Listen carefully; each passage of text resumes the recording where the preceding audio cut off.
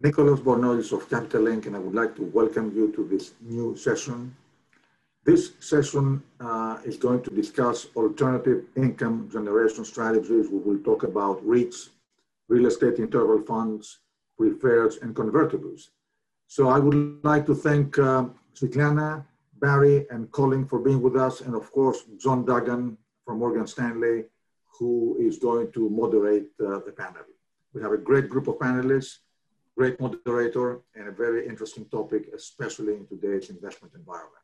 And with that, I will turn it over to John. Nicholas, and thank you all for taking part in our panel today and viewing. As Nicholas mentioned, it is the Alternative Income Generation Strategies panel. And the members of that panel are Svetlana Gubry, Head of Global REIT Funds at Aberdeen Standard Investments, Barry Nelson, Senior Advisor at Advent Capital Management, and Colin Bell, Global Head of Client Portfolio Management for Fundamental Equity at Goldman Sachs Equity Management. Pardon me, Goldman Sachs Asset. I think one thing we can agree on this year is there's been a lot of conversation, almost dominant among all sorts of investors, about growth versus value. But surprisingly, a little bit left out of that conversation, I believe, has been income, dividend income, I should say. And depending, many of them are lagging tremendously the broader markets, and in some cases, down on the year. In a world where we've had a tremendous rebound, coupled with a renewed search for yield, this, I think, is truly surprising.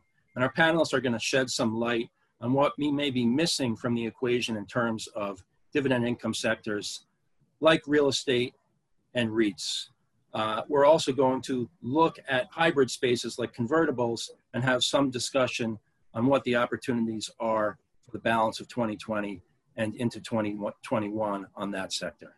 And with that, I'd like to turn it over right away to Svetlana for some comments. Thank you, John. Good morning, good afternoon, everyone. My name is Svetlana Gubry, and I'm heading Global REIT Funds at Aberdeen Standard Investments. I'm based in Edinburgh, so it's actually quite getting late. Actually, not 4 o'clock in the afternoon. Aberdeen Standard Investments is the second largest real estate asset manager in Europe. And with global presence, we have offices in 17 cities around the world. And we manage around 50 billion AUM in real estate across direct real estate, listed real estate multi-manager, and real estate debt. Our team manages a number of listed real estate funds, global funds, regional funds, European, US, ex-US, and one of the funds that we manage is a closed-end fund listed in New York Stock Exchange, Aberdeen Global Premier Properties. This fund invests in listed real estate companies, REITs around the world. We are a truly global fund. The fund is benchmarked against FTSE EPRA Nareit Global Index. So at least theoretically, we have an ability to invest in some of the emerging markets. And historically, we've been quite active in those markets. But in today's world, looking at risk-reward opportunities, we do see a lot of opportunities on the income side. So typically for our investors, we are targeting higher income profile companies, but we also use a barbell approach. So we mirror that with more growth focused names. So if you look at our portfolio today, we take a very active approach to the management. We underweight the sectors, and we've been underweight the sectors that face a lot of structural challenges, for example, retail. And geographically, we underweight markets where we have concerns about longer term real estate fundamentals. Hong Kong is being one of them. On the flip side, the fund has overweight positions in infrastructure real estate names that we believe will continue to grow in the future beyond pandemic, sectors that are new to the markets, for example, newer sectors such as self-storage or student accommodation in Europe. In the US, it's a very, very well-established sector, but in Europe, it's still up and coming. We also pay a lot of attention to the new and off-benchmark opportunities in Asia Pacific that allows us, again, to balance income and growth in the fund. We cannot not mention the current global pandemic and the impact on real estate, and I'm sure we will talk about this a lot today. But the way we look at that, everything that we expected to happen in real estate for the next 5 years effectively started to happen in the last 3 months. So this situation accelerated structural changes that we were expecting. And going forward, there will be some opportunities, but at the same time, it will be interesting to see how the new interest rate environment and how search for yield and income will change the dynamic in real estate market in particular. And I'm happy to answer questions later on.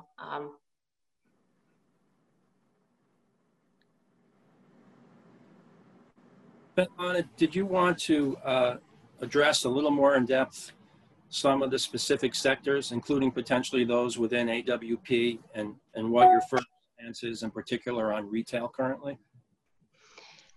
Retail is a challenge sector, and as you can see from all the negative headlines over the last 6 months, our fund has been underweight retail for quite some time. So technically, we actually haven't done any changes to our retail allocations since March because we were already underweight. Right now, there is an interesting debate. What kind of retail will survive? What kind of retail will be robust? And when is going to be the time to buy retail? Because our expectation is that investors and valuations will overshoot. And there will be some value opportunities, but we're not there yet, and not all retail will be there. And I'm sure Colin will can expand on this topic as well. But basically, what we always knew that with retail, you need to be very careful. You need to be always thinking about matching the right retail offering and the catchment area, the right tenant mix, and ability of that tenant mix to pay rent. Because for us, it's at the end of the day, this is the dividend that those companies, those landlords will be able to pay out to the shareholders, to us. Great. Also, Svetlana, realizing that some of your portfolios are quite global, often with a base of close to 50% United States, with the remaining allocation spread around countries, often including Germany, Japan, to some extent China. Can you give us your view in a quick manner on some of those larger countries that tend to be included with your portfolios along with the US? Absolutely. One of the interesting trends that we're seeing in the market, even though real estate is a local investment market, but the trends are becoming more and more global. So for going back to retail, what we started seeing in the US in the retail space 3 years ago, 4 years ago, it was the first sign of weakness in that sector. Even 12 months ago, when you talk to some of the Australian investors and Australian companies, there was a view that Australia is different and retail environment in Australia will be different. But guess what?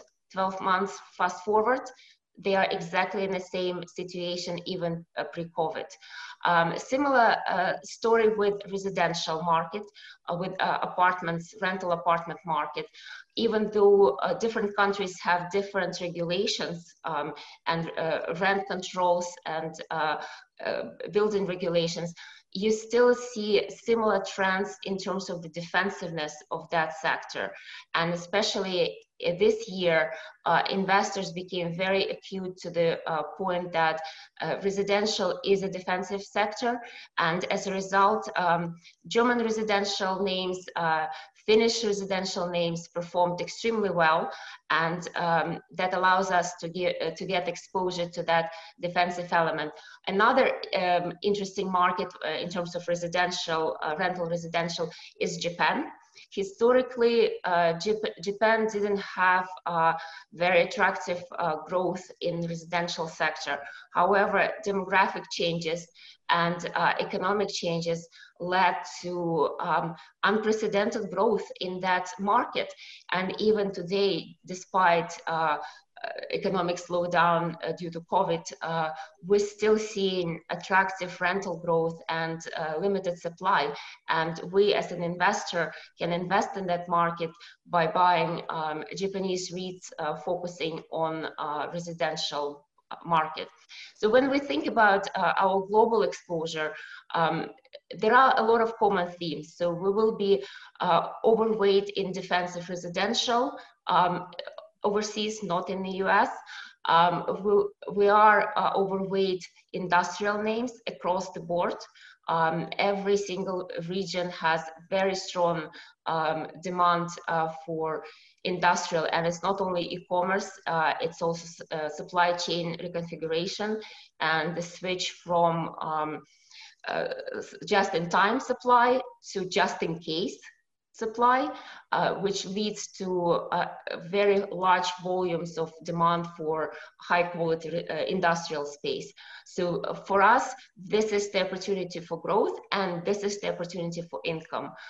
That's why from our investor standpoint, this is a very attractive proposition to mix and match income and growth in today's environment. Great, thank you very much, Svetlana. I'm now going to turn it over to Colin, who will also be addressing real estate and potentially the income theme in general. Great, thanks, John. Thanks everyone for joining. Just by way of additional background, I sit within Goldman Sachs Asset Management. We manage about 1.7 trillion of assets across equities, fixed income, and alternatives. We've really sought to augment our retail footprint, I'd say, over the past decade. And as part of that, have been very committed to expanding what I'll call our alternative access vehicle platform. So we entered the closed-end fund space in 2013. We launched our first BDC in 2015. And then most recently this year, entered the real estate interval fund space. So that's the fund that I'm a PM on, and we'll speak most specifically to. But the objectives of this fund, our Goldman Sachs Real Estate Diversified Income Fund, is to deliver an attractive yield, which is currently about 6.3% using the last distribution and annualizing it, and to deliver low vol and low correlation on top of that. And we do it by investing in all forms of real estate, not just equity, but also debt, and not just listed real estate, but also private.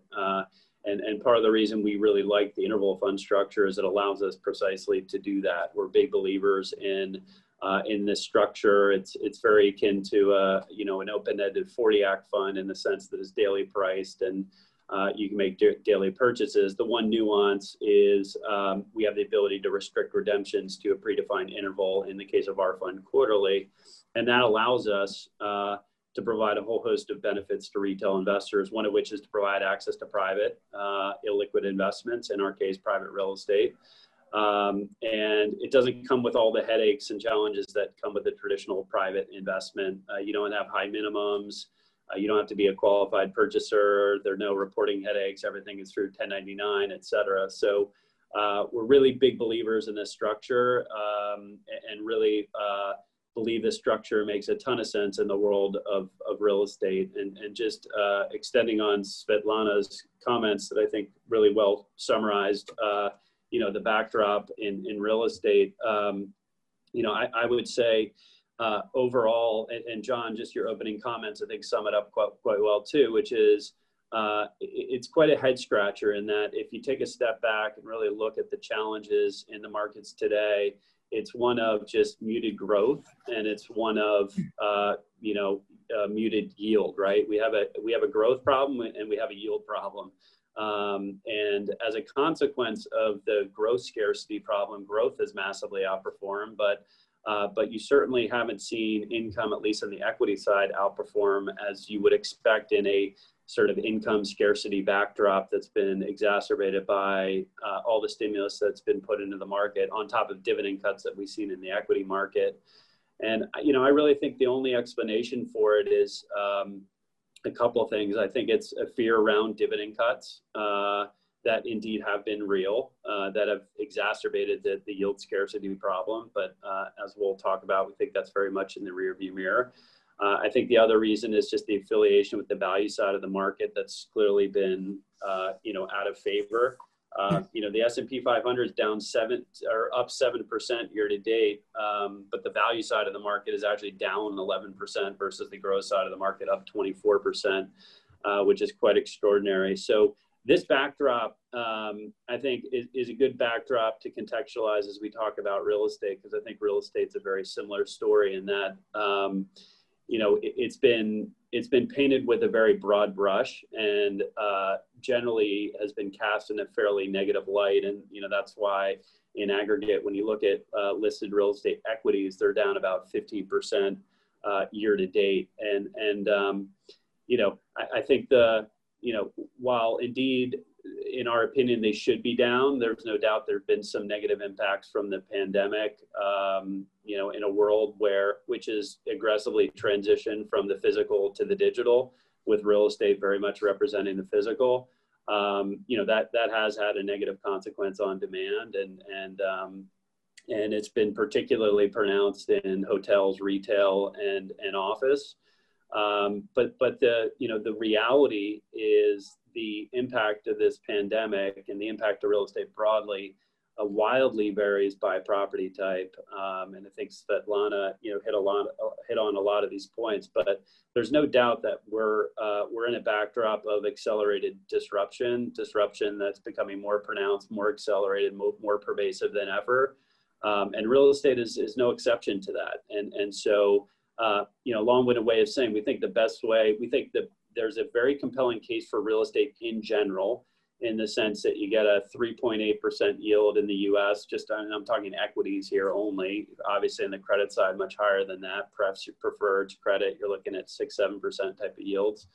So you get good yield with companies that have payout ratios at about 78%, which is actually much lower than what we've seen in the global financial crisis. So arguably, safer yields. You still can get growth. You've got, companies that are generally better capitalized than they were versus the global financial crisis. And you're looking at valuations where they're screening cheap on every metric, versus bonds, versus equities, versus the private market.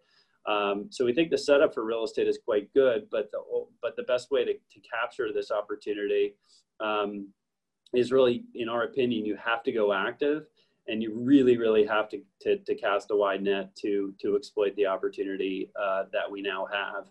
And really what we've been sharpening our pencil around is, with respect to the property types that really have been hit hard, what are the ones that arguably are secular losers versus where the demand driver arguably has only been temporarily impaired and will improve as we get a vaccine. So, on the, retail, obviously I think is the best example of just a secular loser. We didn't like retail going into the pandemic. We like it even less post-pandemic. I'm sure people are familiar with the trends and the bankruptcies happening, notably in the US, Lord & Taylor, JCPenney, Neiman Marcus, J.Crew, Brooks Brothers, GNC, you name it. There's been a ton, and it's all on the back of just its acceleration of online spending and penetration percentage of online sales has really trended over the past decade at about 100 to 150 basis point increases.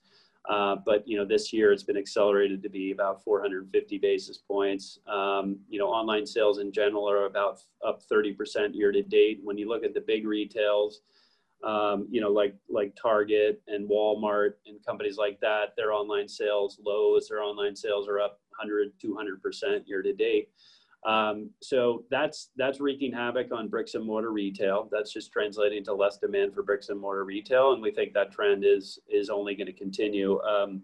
I would agree with Svetlana that there's still opportunity. You just need to stock pick your way there within the world of real estate. And, clearly, shopping centers that have tenants that, cater to experiential or necessity-based shopping is going to do better than the malls and the apparel retailers that are hurting much more so.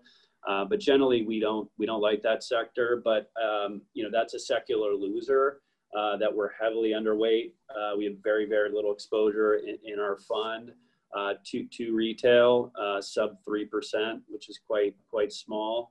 Conversely, I would say sectors like senior housing has been hit really hard year to date, and retail's down about, I want to say 45%. Senior housing is down probably about 35%, and that's really been hit hard because if you think about senior housing, the tenants for senior housing are the highest at risk part of the population. That's really been in the eye of the storm of the pandemic. That hasn't obviously translated to strong demand for new occupancy in that part of the market. But as we look forward and as we look into the post-vaccine world, we actually think the demand driver very much remains intact. In fact, will accelerate as we have aging demographics helping to fuel that. So that's really what we're focusing on is the down and out sectors, and really trying to determine, again, if it's a secular loser versus something that's been temporarily impaired. And then, on the other end of the spectrum, look, real estate ultimately houses the economy, the old economy and the new economy. And there's so many property types that really are not only relatively unimpacted by the pandemic, but in fact are benefiting. So towers and digital storage companies, these are, think about proliferation of data trend that's happening on the back of the Zoom call and all the online learning that our kids are having to do, and the media that we're streaming, and the push towards 5G and the Internet of Things, that all that stuff is creating a massive proliferation of data. And the real beneficiaries of that in the real estate context are those that transport it, that are the tower companies, and those that store it, which are the digital storage companies that in essence house the cloud. Those companies, in fact, have done quite well year to date. Data centers up 25%, towers up 13%. Industrial REITs, these guys are on the right side of the Amazon trade. These are the guys building the logistics to get that box from the warehouse to the end consumer, that are benefiting from all the carnage that's happening to bricks and mortar retail. And then it has this added tailwind of companies to increase desire to domesticate supply chains, in a post-COVID world. So that sector is doing quite well. Life science office space really benefiting from innovation trends. The tenants here are the biotech companies that clearly where innovation has only accelerated post-pandemic. So there are a lot of places in the market that we have, in fact, are more constructive on fundamentals post-pandemic than pre-pandemic. And then there are certain sectors that kind of sit in the middle that we think will do just fine, particularly in the world of housing that's quite expansive. And in the listed market, there's so much interesting stuff that we can invest in. It's not just a debate around for sale versus for rent, but within the for rent market, we can invest in multifamily properties. We can invest in single family rental properties. We can invest in manufactured housing. And all this have different demand drivers and have been differently impacted by the pandemic. But manufactured housing, single family rental actually have benefited from the pandemic's backdrop. Single family housing due to the transition from the city to the suburbs. Manufactured housing due to the either the desire or being forced into lower cost forms of housing.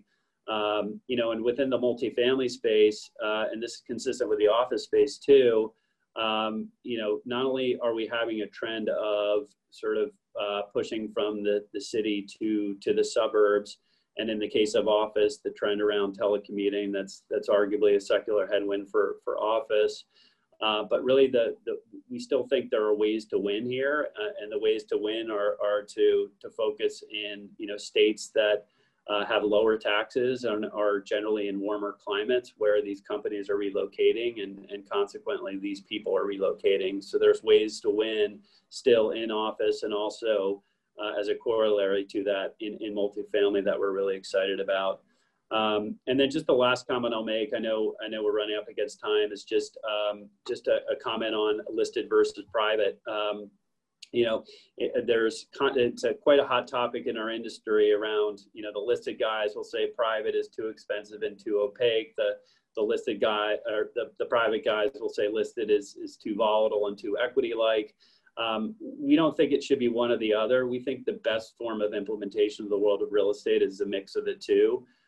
They've become increasingly more and more complementary with each other in terms of how they in terms of underlying asset exposures. And one of the real big changes we've seen that's been particularly pronounced here in the U.S. is the magnitude of non-core property types. So all the stuff that sits outside of office, industrial, multifamily, and retail, things like towers, digital storage, life science, office, manufactured housing, a lot of that stuff that's on the right side of disruption that I described before. The percentage of non-core in the listed U.S. REIT market was 10% 10 years ago, and today that percentage is 46%. The percentage of non-core property types in the Odyssey Index that represents core private real estate is 0%, right? And so they've become increasingly more complementary, and so we love that as we look to put the pieces of the puzzle together to create complementary exposures as opposed to overlapping. And also because listed trades differently versus private. You know, listed is part of the forward-looking discount mechanism of the stock market. It's priced real time, and therefore things price in more quickly, right? And that allows us to arbitrage mispricings that happen between listed and private. And you saw it in Q1 with listed down 27% and private up 1%, which is quite a head scratcher. But if you have a fund that's investing in both, that creates a really interesting opportunity to arbitrage that temporary disconnect, which we can do in this fund. So I apologize, I talked quite extensively there, but I'll stop there. John, pass it back to you. Thank you very much, Colin. And now we're going to turn it over to Barry for a discussion on the convertible side. Good morning, everyone. Barry Nelson, Advent Capital. We manage convertible securities. Advent Convertible and Income Fund, ticker AVK. I've been around convertibles since 1973, and I was one of the creators of AVK in 2003. It took me 30 years to figure out there was a need for such a closed-end fund. AVK gives you exposure to convertibles. We're about 70% in convertibles right now. Convertibles are having a banner year. Convertibles are ahead of the S&P 500. We've had record issuance, and AVK, we've lagged somewhat because we haven't ridden convertibles to the stratosphere in the cases of our hottest company in convertible land has been Tesla, and the convertible bonds rose to 600 or 700% of par. We're long gone. We watched the downside, and that's reflected in our recent performance strength in weak markets. We've done much better than peers in the last few weeks in holding up on the downside. And that's a whole key to convertibles. Convertibles historically capture much more of the upside than they suffer on the downside. And here we are with a pandemic, with divisiveness in the US, social unrest. Oh my God, overseas, that country that Svilana is sitting in, Brexit, it never ends. They never end with Brexit. They never end the discussion. God knows what's coming. And with convertibles, there's inherent downside protection with participation on the upside. the convertible market traditionally is a growth market. And as Colin alluded to, growth has really been the place to be this year, year to date, and it's shown in convertible sub-indices. And technology is going to be one of our biggest participations in the market. And with so many new issues this year, we have many more investment opportunities in convertible land. It's a great time to be managing convertible securities. And yet, as the Calamos man alluded to in a prior session, convertible closed-end funds have been hammered more than others recently. That the discounts have expanded. AVK is trading at something like a 16% discount from NAV. That's way over our historical discount. And we make monthly distributions, and our distribution yield with the stock at a 16% discount has gone over 10%. We know that retirees love these funds, and we're serving them with convertibles, a niche asset class, a class that individuals cannot really participate in on their own. We're institutional investors, we're convertible specialists, we're in the market every day. And this is an especially timely strategy to be in a convertible strategy and at a discount in a closed-end fund at this time. We also have high yield in the fund, something like 30% right now, and the purpose of that is to boost the yield. Obviously, yields on all asset classes have come down, but we think that high yield is still attractive, and with leverage in the fund, this is a way to create additional net interest income and help keep up the distributions. This is an unusual opportunity at the present time.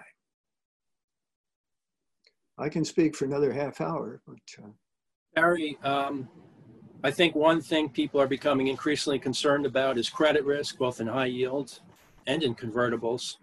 At this point in our economy, when there's still plenty of uncertainty, can you kind of characterize your feelings there? Well, on the one hand, we are optimistic that there are all sorts of signs that the economy is coming back, and that should be good for credits. And on the convertible side, companies that issue convertibles can often refinance. I mean, we've seen spectacular examples of that this year. Carnival Cruise, their revenues must have gone to zero, and they floated a large convertible bond in April on exceptionally attractive terms, 5.75% coupon, only a 3-year maturity, and only a 25% conversion premium. In other words, $1,000 bond gets us $800 worth of stock. That stock's now worth $1,700. What did Carnival do? They floated a convertible. They also did a high yield bond and an equity offering. They restored their liquidity. They're going to survive until the economic recovery. They're not the only ones that did this. We've seen consumer-oriented companies issue convertibles at very attractive terms. And we're credit analysts. We can separate those that are going to survive from those that may be in danger despite refinancing. That said, convertibles historically have had low default rates, and I think part of it is the ease of refinancing, of tapping the volatility of the equity market by issuing a new convertible. Great, thank you, Barry. We do have some questions from viewers and participants. Specific one for you, Colin. Can you give us the main reason why you chose an interval format rather than a traditional closed-end fund for your listing of the product you described? And I also have a question for both you and Svetlana, unless we run out of time, because it's kind of a big question. assuming that you both believe most of the bad news has been priced in on REITs and real estate, correct me if I'm wrong, if we were to suddenly get very good news, such as work, can you quantify how much of a quick upsurge on total return we could potentially have on REITs and real estate? But I'll let you address the first part, Colin. Yeah, sure. So the answer is pretty straightforward. So why interval fund over a traditional closed end? You know, it was largely predicated our view in this instance, in the world of real estate specifically, that it made sense to do an interval fund, and it was possible to do an interval fund over a closed end fund. As part of that, since it's kind of a closed end fund-ish type of structure, where it's closed end but has a little liquidity on the side, you actually strip out that discount to NAV issue, which I know we think a lot of investors, you know, care about. So we kind of felt like it was the best of both worlds, and well suited for real estate specifically. And I'm sorry, the second question, you broke up, and I'm happy to help answer that, or someone else can answer it too. Well, this is a very big picture question. Sorry for breaking up. If we were to have exceptionally good news in terms of a vaccine and people returning to work in short order, just how much of a rebound do you all think would potentially happen for REITs and real estate, you know, over the next 3 to 6 months or even sooner? And that's for both you and Svetlana. Yes, Svetlana, do you want to take it first stab? I felt like I overtook my share of time. That's all so right. I'll defer to you. That's all right.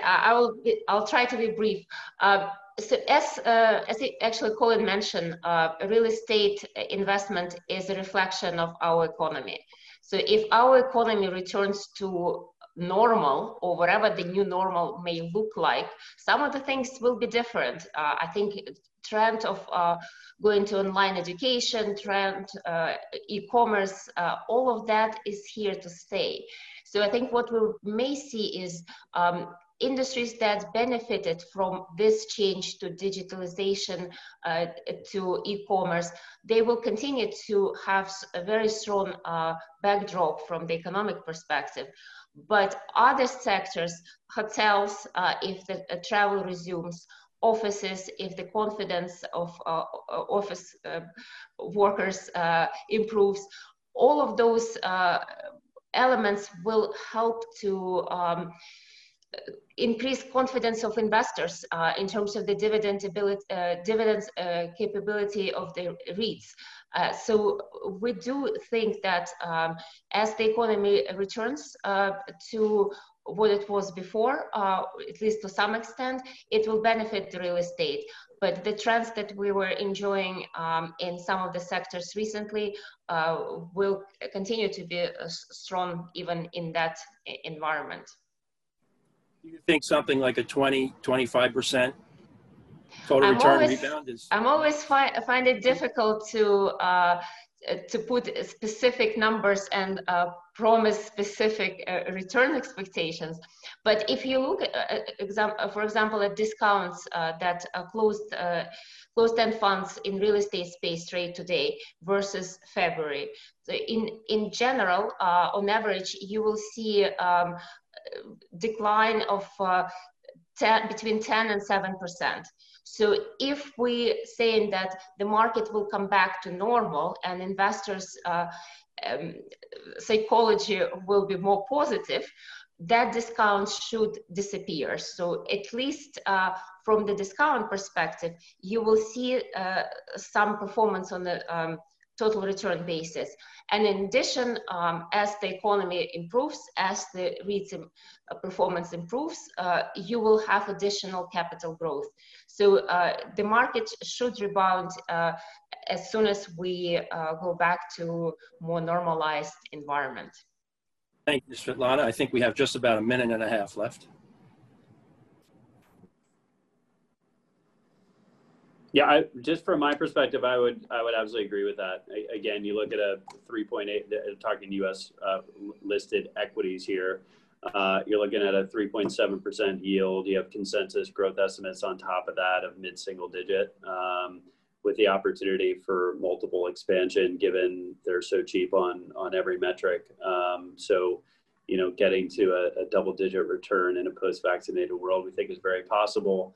But again, I hate talking about the asset class because I just want to, again, underscore the point here of just the need to go active and the need to cast a wide net has never been more important. So it's increasingly more and more difficult to talk about real estate in such broad brush terms. But there's no doubt that there's real opportunity in real estate, and it's part of that real upside. Great. Thank you very much. Barry, I think we might literally have 20 or 30 seconds left. So I would ask you, outside of technology, is there any one sector that you really think looks best convertible investors here? Healthcare is a big element of convertibles, and it's a chronic growth area with the pandemic. And this seems to be a good background for healthcare. Indeed, our healthcare analyst is a medical doctor. It's one of our specialties, and we're very optimistic about it right now. We have lots of choices in the convertible market. Great. Thank you, Barry. And thank you to all of you. I believe we'll be moving on to the next panel now. Right. Thank you. Thank you.